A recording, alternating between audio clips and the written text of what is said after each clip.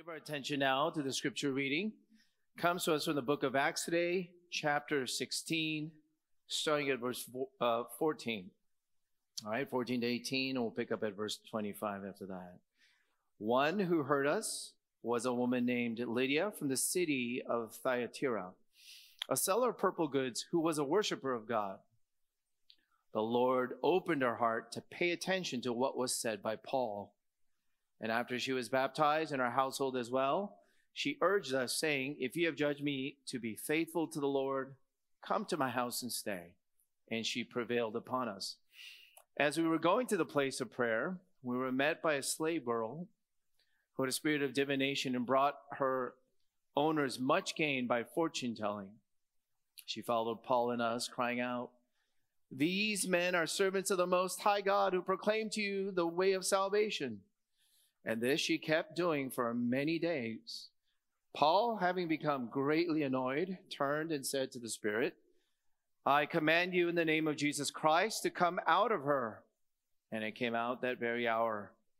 Now jumping down to verse 25, Paul and Silas, these missionaries, are thrown into jail. They've been beaten. We pick up at verse 25. About midnight, Paul and Silas were praying and singing hymns to God, and the prisoners were listening to them. And suddenly there was a great earthquake, so that the foundations of the prison were shaken. And immediately all the doors were open and everyone's bonds were unfastened. When the jailer woke and saw that the prison doors were open, he drew his sword when he was about to kill himself, supposing that the prisoners had escaped. But Paul cried with a loud voice, "Do not harm yourself, for we are all here." And the jailer called for lights and rushed in, and trembling with fear, he fell down before Paul and Silas. Then he brought them out and said, "Sirs, what must I do to be saved?" And they said, "Believe in the Lord Jesus, and you will be saved, you and your household." And they spoke the word of the Lord to him and to all who were in his house. And he took them the same hour of the night and washed their wounds. And he was baptized at once, he and all his family. Then he brought them up into his house and set food before them. And he rejoiced, along with his entire household, that he had believed in God. This is God's word. Thanks be to God. Well, today, Kindred Presbyterian Church launches at 11 a.m. over in Artesia, because the mission of the Holy Spirit is to advance and spread the word of the gospel.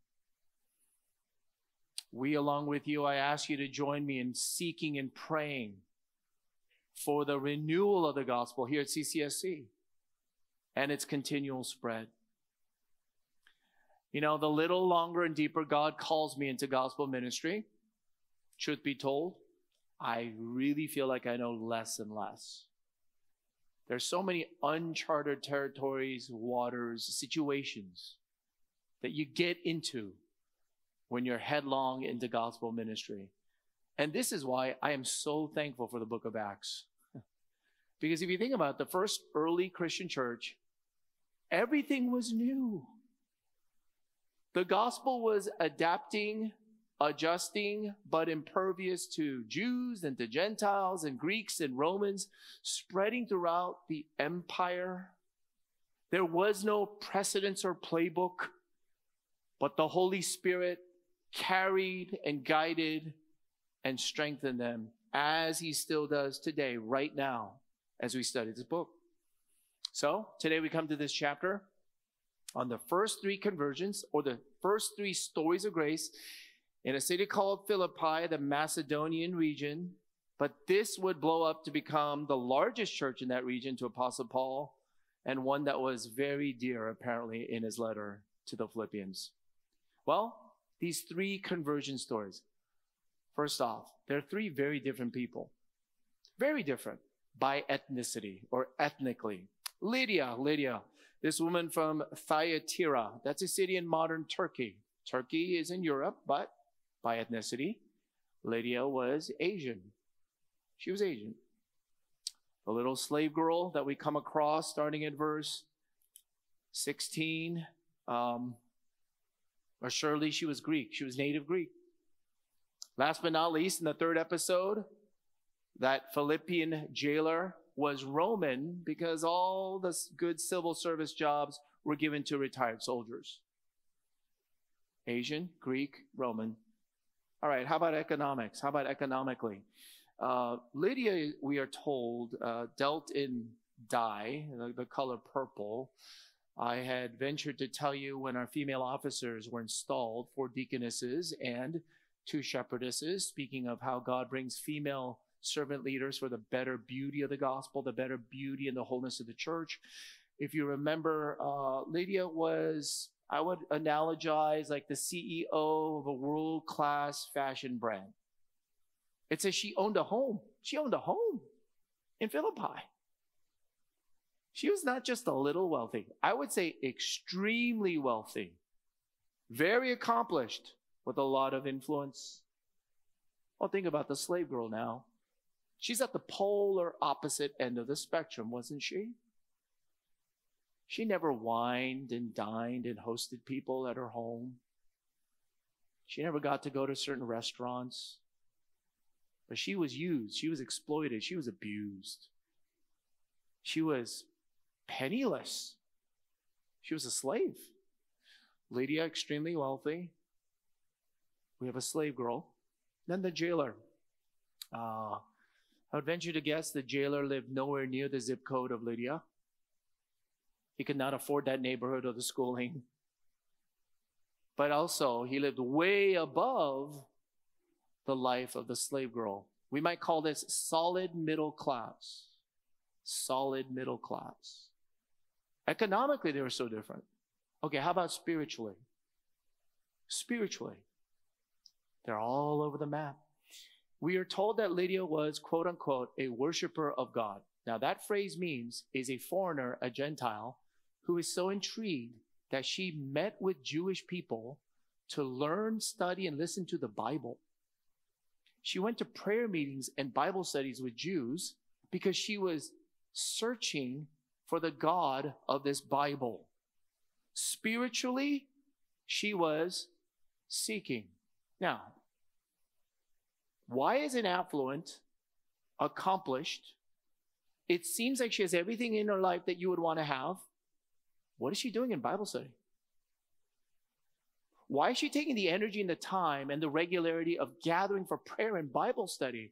It's because after everything that she had accomplished, spiritually, she was empty. She sensed it, she felt it. She knew deep down there's way more to life than reaching my goals.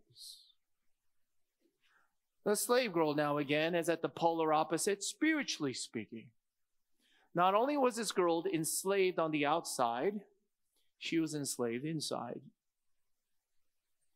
She was tormented. Maybe her parents just sold her off because they didn't know how to handle her. And her current employers or owners used her for a spirit of divination. That was fortune telling. People would come along and ask her questions, or they would want a prediction about their future, and somehow she would utter loud prophecies and declarations. Do you know what a tragic and pitiful prop that must have been? A young girl abandoned by her parents, under a bridge, you might say, being sold for services. Spiritually speaking, however, she chases Paul and Silas around, shouting, "These men are servants of the Most High, and they're pronouncing to you the way of salvation." Now, I want you to grasp and latch onto this thing here. This girl knew and perceived there is a way of salvation, and she called them the servants of the Most High. I would say she was a spiritual savant. She was actually genius. Although tormented and enslaved spiritually speaking, she had incredible insight into the spiritual realm. You know, I don't know if you have gone through a life or you have friends who've gone through life. You might hear this phrase, the hard knocks of life or the school of life, or they're very street smart. Haven't you found that certain people who've been very, very much, you would say, experienced in life, broken by it, come face to face with so much evil in their life? Don't you see that sometimes they have a lot more insight into reality than well-off, sentimental people do. A lot of people broken and experienced life have great insight into what life is really like. Well, here's a slave girl, tormented, but saying, these are servants of the Most High. There is such a thing as salvation. Now, this is an eerie insight. Very eerie. Should make the hairs on your body stand up. How so? In Isaiah chapter 14, there's a description how one of the great angels fell in the courts of heaven to become Lucifer, Satan. And how is it that an angel transformed into the evil one? Here's what he said. I will ascend. I will become like the Most High. A good angel fell and became an arch enemy to the Holy One God because he once declared, I will be as the Most High. Now listen, my friends. Here's the eerie part. Most High is the resentful, envious, hateful way in which the devil speaks of God. And this slave girl is using the same lingo. She's saying the same thing. Why? Because she's owned and possessed by an evil spirit. Spiritually all over the map. Lydia, wealthy, affluent, comfortable, but spiritually empty. A slave girl, tormented with some insight. How about the jailer? I think he had zero spiritual interest. The jailer doesn't go to synagogue. The jailer doesn't come out to church. The jailer is fine. Do your job, provide for your family, live and die. That's the jailer. So we have Lydia who sought out the God of the Bible. We have a slave girl who had eerie insight, but was enslaved inside and outside. And a jailer who could care less.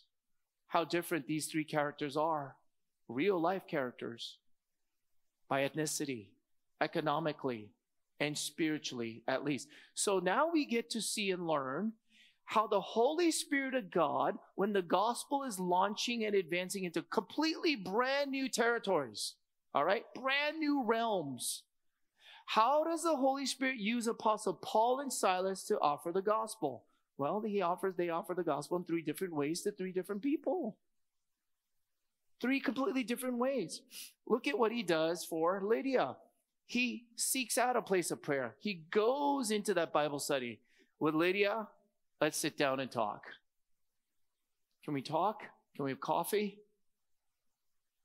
Tell me all your questions. Let me learn from you too. Here's the evidence. Here's what's compelling. Books. Let's study a book that proclaims to be the book of God.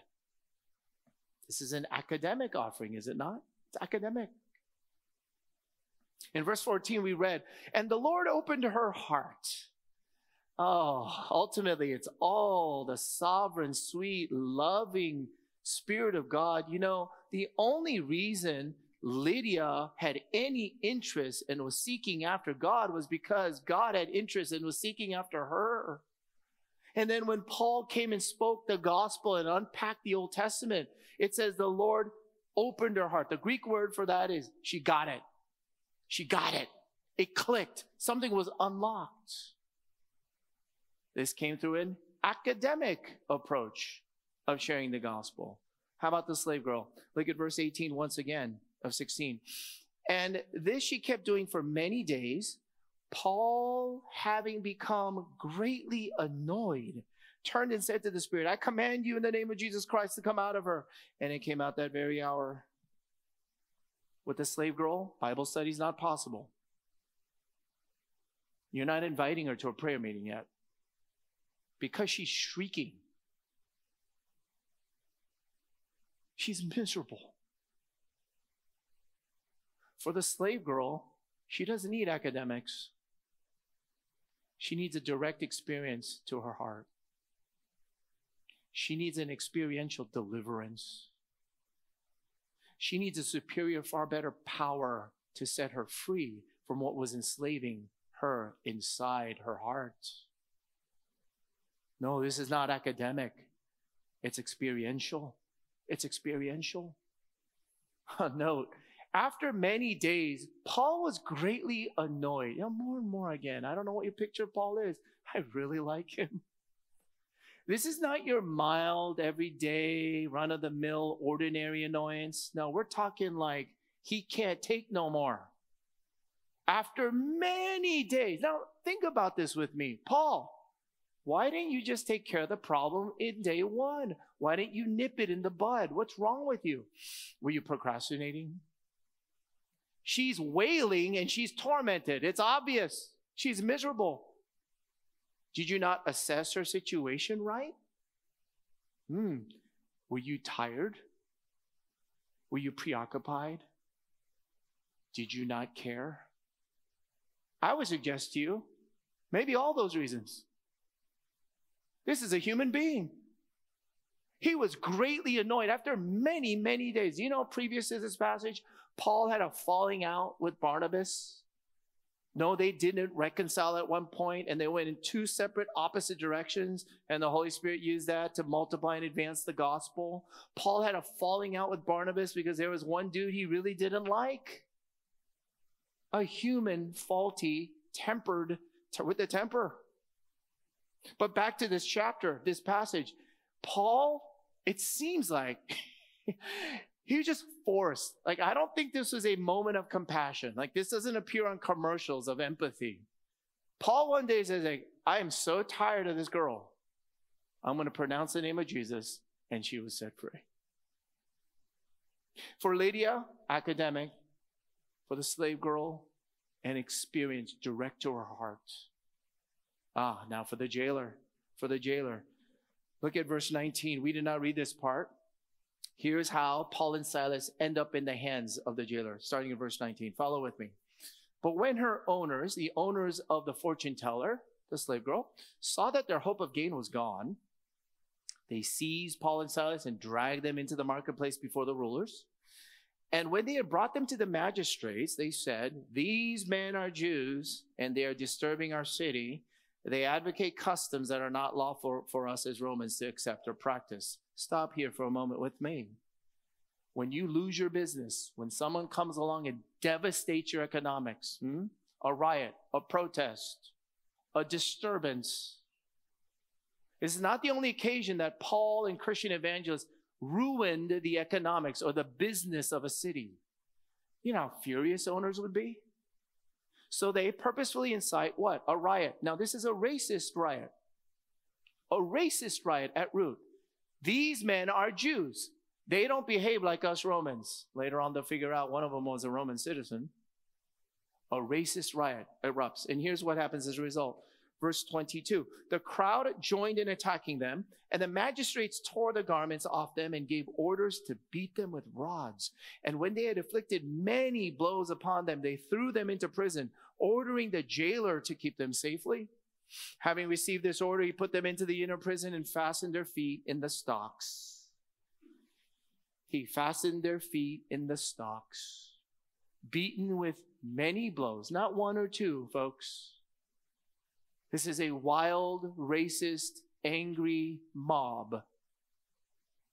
Beaten with many blows. Put under the care of what you might say a prison warden.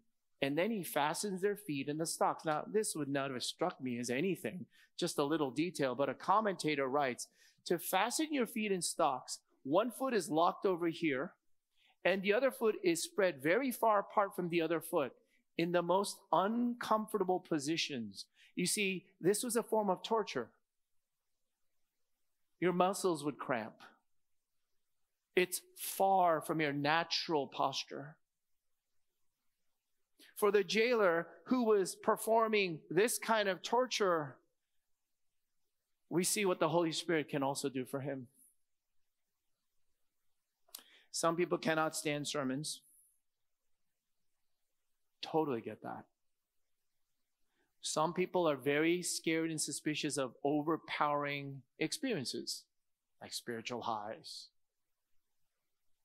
But I think most people undeniably learn best when something is seen right before your very eyes. I think most people instinctively learn really, really well when you see something that it could be that good and that beautiful. And here's what this jailer was stunned by. Whereas for Lydia, the offer was an academic approach to the gospel. Whereas for the slave girl, she needed an experiential encounter, a power encounter with the gospel. But for the jailer, he had to be stunned by something inexplicable. It was a kind of life he could not explain. He'd never seen this before. He'd never witnessed it this close. How could two men, while they're in pain and after they've been beaten and I've tortured them, be singing at midnight and actually turn around and offer their lives for me? The jailer was stunned by the inexplicable, singing and self-sacrifice while suffering. The jailer had never heard singing, this kind of hope and joy where no condition could get to it.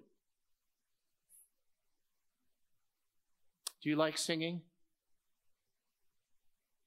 One of my prayers for renewal at this church is you would really, really become more accustomed and learn to sing in the praise of God. It's okay if you're not a natural singer like myself. Maybe you sing in the shower. Maybe you hum. When's the last time you sang out loud? No self-consciousness. Why do you sing? Why would you ever want to sing? See, where does your joy or hope really come from? If you're really, really healthy and you feel really great, it's a good time to sing. But what if your health is taken away? Would you still sing? You live for your loved ones. Oh, you love them so. But if your loved ones are taken away, would you still sing? You're chasing that dream. You're chasing that goal. You want to retire at that age. But what if it doesn't happen? Could you still sing? Here's what the jailer saw. Here's what the jailer saw in Paul and Silas. Two full-grown men. And what are they doing? Look at verse 25. About midnight, Paul and Silas were praying and singing hymns to God, and the prisoners were listening to them. And then something astonishing, I would say probably supernatural, happens. Look at verses 26 and 27. And suddenly there was a great earthquake, so that the foundations of the prison were shaken. And immediately all the doors were opened and everyone's bonds were unfastened. When the jailer woke and saw that the prison doors were open, he drew his sword and was about to kill himself, supposing that the prisoners had escaped. Rule of law for prison wardens, prison guards. You lose a prisoner, or maybe all of them, life for life, life for life. Your life is done. Your life was forfeited. Then look at verses 28 and 29. But Paul cried out with a loud voice, "Do not harm yourself, for we are all here." And the jailer called for lights and rushed in. And trembling with fear, he fell down before Paul and Silas. Oh, listen, my friends. Earthquake. Doors are flown open. The bonds are unfastened. The jailer wants to kill himself, but he finds Paul and Silas stayed in prison.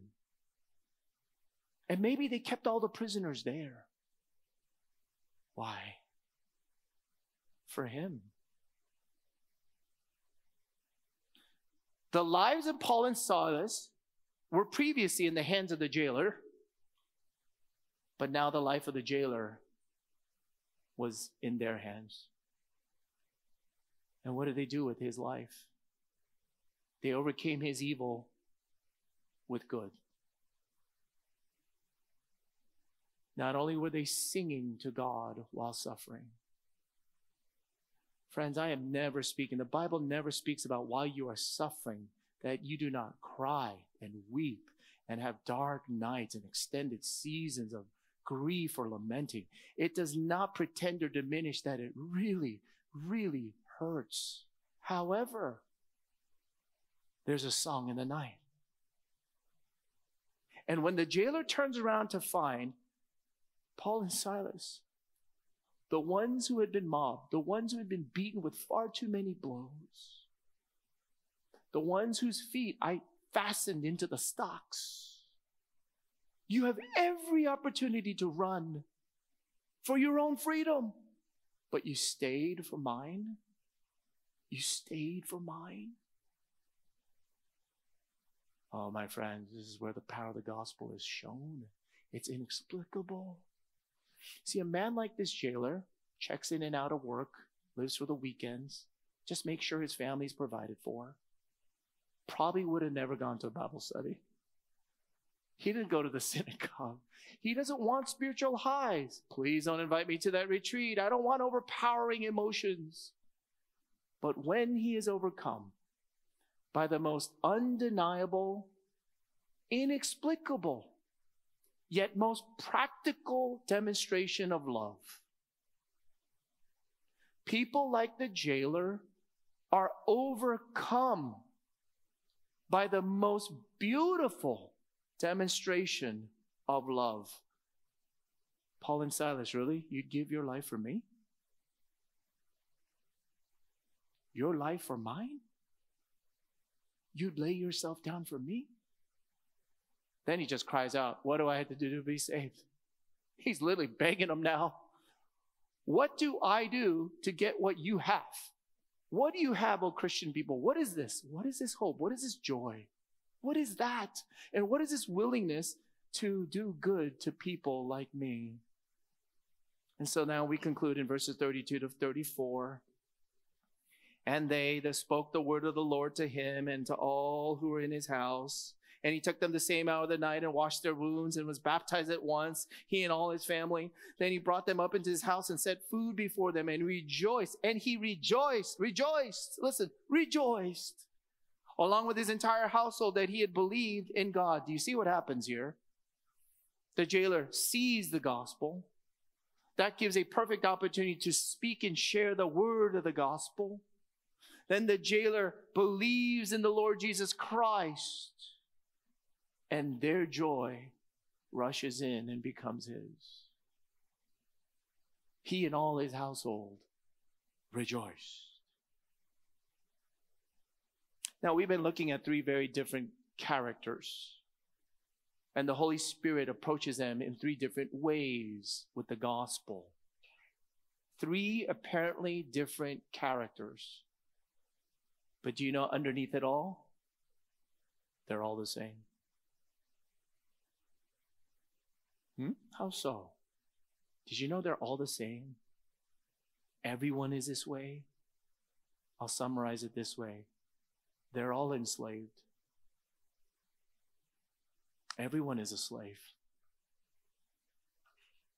Everyone is actually a slave. Oh, Pastor, I thought it was just the demon-possessed little girl here. That's obvious, right? That's straight out of a movie. She's shrieking, fortune teller, weird. Well, obviously, she's in slavery. No. Look at the jailer. Look at the jailer. When his rulers, you know what his masters was? Law, duty, responsibility, reputation, self-worth. When you take that away from a middle-class jailer, he thought it's no longer worth living. How about Lydia? Lydia, accomplished, elite, upper class. Brilliant. Think of how hard a woman had to work to accrue that kind of status, to get to own a home. In other words, you don't think Lydia slaved away all her life to get to that zip code, that tax bracket? But lo and behold, the Bible tells us all, after you have slaved away to reach your dreams and goals, she's left empty. We're actually all the same. We're all the same. Because the Bible teaches you and I, everyone has to live for something. Everyone has to live for something. And whatever you live for, you become enslaved to. Whatever you live for, you become and make yourself a slave to it.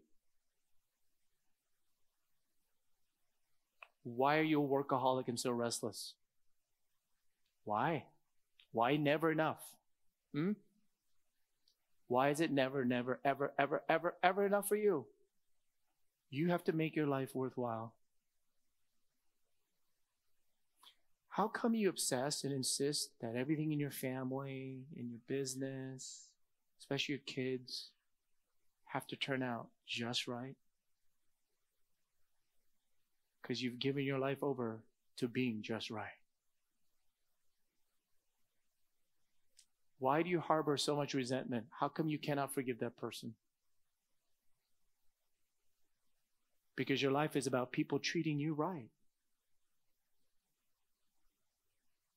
Is there anything today that makes you despondent?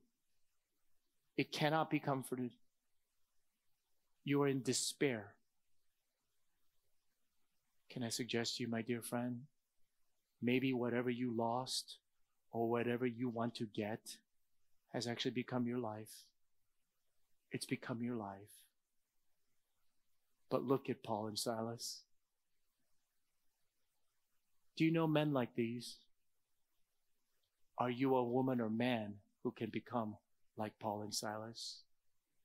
Singing at midnight, in the middle of the pain, while being mistreated with such evil. Every master will let you down. That includes your spouse and kids. Every lover or master you give your life self to, even when it goes well and you get it, it'll let you down. And to watch out when you fail it. It's brutal. Every master will beat you more when you're down. But Paul and Silas had the only master who could forgive them when they utterly failed, because their master, by the name of Jesus Christ, was emptied. He gave himself under the powers of evil. He was left for dead at the cross. He will forgive every one of his children, every one of his servants, no matter how many times or how grave your failure is. And when you do get him, hey, listen, my friends, when you really get Jesus, you get him, the Lord unlocks your heart, you experience him. His love and his presence and his holiness for you is the most satisfying thing intellectually, experientially, and practically. There's no other master who will fulfill all your longings and all your dreams. Until then, everyone is a slave. Until then, we're all enslaved. We're all enslaved. This is why Jesus came along in John chapter 8, in verses 34 to 36. He declares this for all of us to hear and to believe. Jesus answered them, "Truly, truly, I say to you, everyone who practices sin is a slave to sin. The slave does not remain in the house forever. The Son remains forever. So if the Son sets you free, you will be free indeed. So if the Son of God sets you free, you will be free indeed. If the Son of God, only the Son of God sets you free, you will be free indeed." Christian friends, if you are a Christian, do you really want to make a difference in someone else's life? Do you want to be an exhibition, a demonstration of the gospel of Jesus Christ? Well, unless you're able to sing in the night, have a joy and a hope that no condition can rob you from. And do good. Do good. Not indifferent, not passive, not reactive, not retaliatory. Do good to those who do you evil. I would suggest you're going to make very little difference. And if you're not sure you're a Christian today, you're not sure if Jesus is your master, Jesus is really the one running your life, oh, just give your life over to him. Please. Get baptized, join a church, give your life over to him. Every other master will let you down when you get it, and they'll beat you when you don't. But only the Son of God set you free.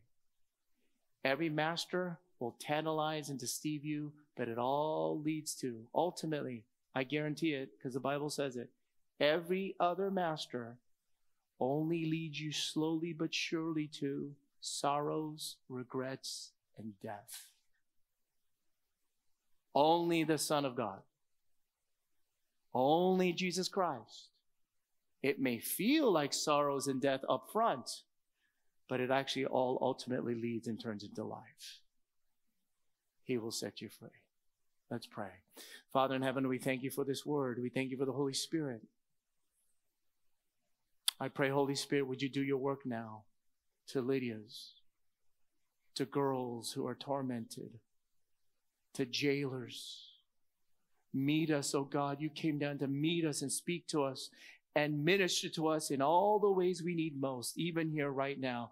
So, Holy Spirit, may the word of the good news of Jesus, living and dying and rising for us, may you grab a hold of our lives this day. Turn it, change it for good. And may all of us as brothers and sisters be set free from all the usual masters everyone serves. May we serve and worship you alone above all. Hear us, we pray now, even as we continue to worship. In Jesus' name, amen.